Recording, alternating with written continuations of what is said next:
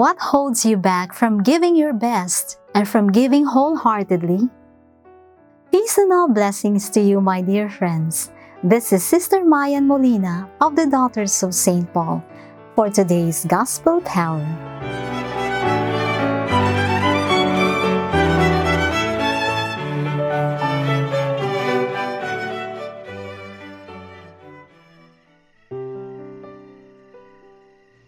As Jesus and his disciples went on their way, he entered a certain village where a woman named Martha welcomed him into her home.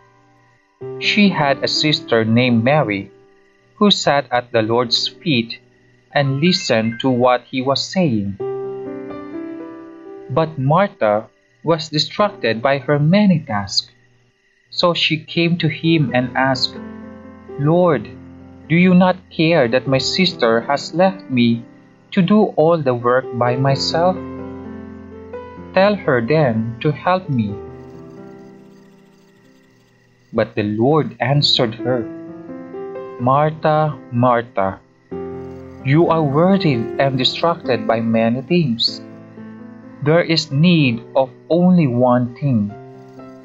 Mary has chosen the better part, which will not be taken away from her."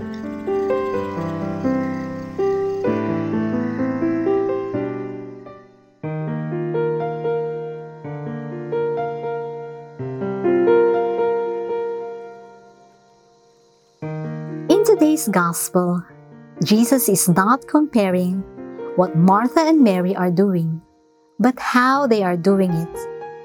From his perspective, the better part implies wholehearted engagement. Both women are fulfilling necessary aspects of hospitality, to serve the guest and to be with the guest. Mary does her part with undivided attention, wholeheartedly. But Martha performs her part grudgingly and distractedly, because she resents doing it alone. Wholeheartedness is honoring the present moment in whatever we do, whether we pray, play, or work, all of which are important for a balanced life. Wholeheartedness recognizes every activity as kairos, the everlasting now, where the presence of God can be encountered. Our multitasking generation has to learn how to choose the better part, that is, to engage in our activities with wholehearted dedication, lest we all end up like Martha, overstressed and grouchy. So let our prayer today be, Lord Jesus, help us to fulfill our duties wholeheartedly by putting love into everything that we do. Amen.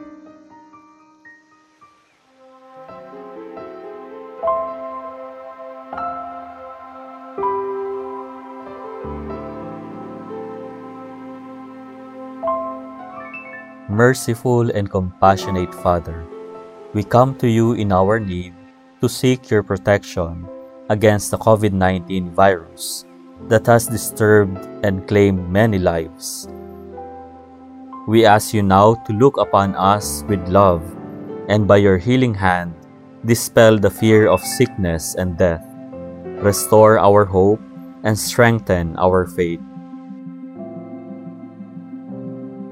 We pray that you guide the people tasked to find cures for this disease and to stem its transmission. We thank you for the vaccines developed, made possible by your guiding hands. Bless our efforts to use these vaccines to end the pandemic in our country. We pray for our health workers that they may minister to the sick with competence and compassion. Grant them health in mind and body, strength in their commitment, protection from the disease. We pray for those afflicted. May they be restored to health. Protect those who care for them. Grant eternal rest to those who have died. give us the grace in these trying times to work for the good of all and to help those in need. May our concern and compassion for each other see us through this crisis and lead us to conversion and holiness.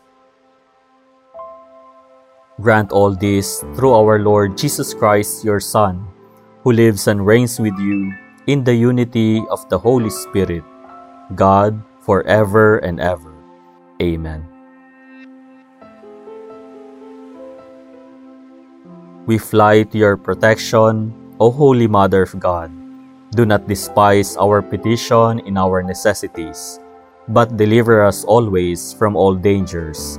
O glorious and blessed Virgin. Amen. Our Lady, health of the sick, pray for us. Saint Joseph, pray for us. Saint Raphael the Archangel, pray for us. Saint Roque, pray for us. Saint Lorenzo Ruiz, pray for us. Saint Pedro Calungsod, pray for us.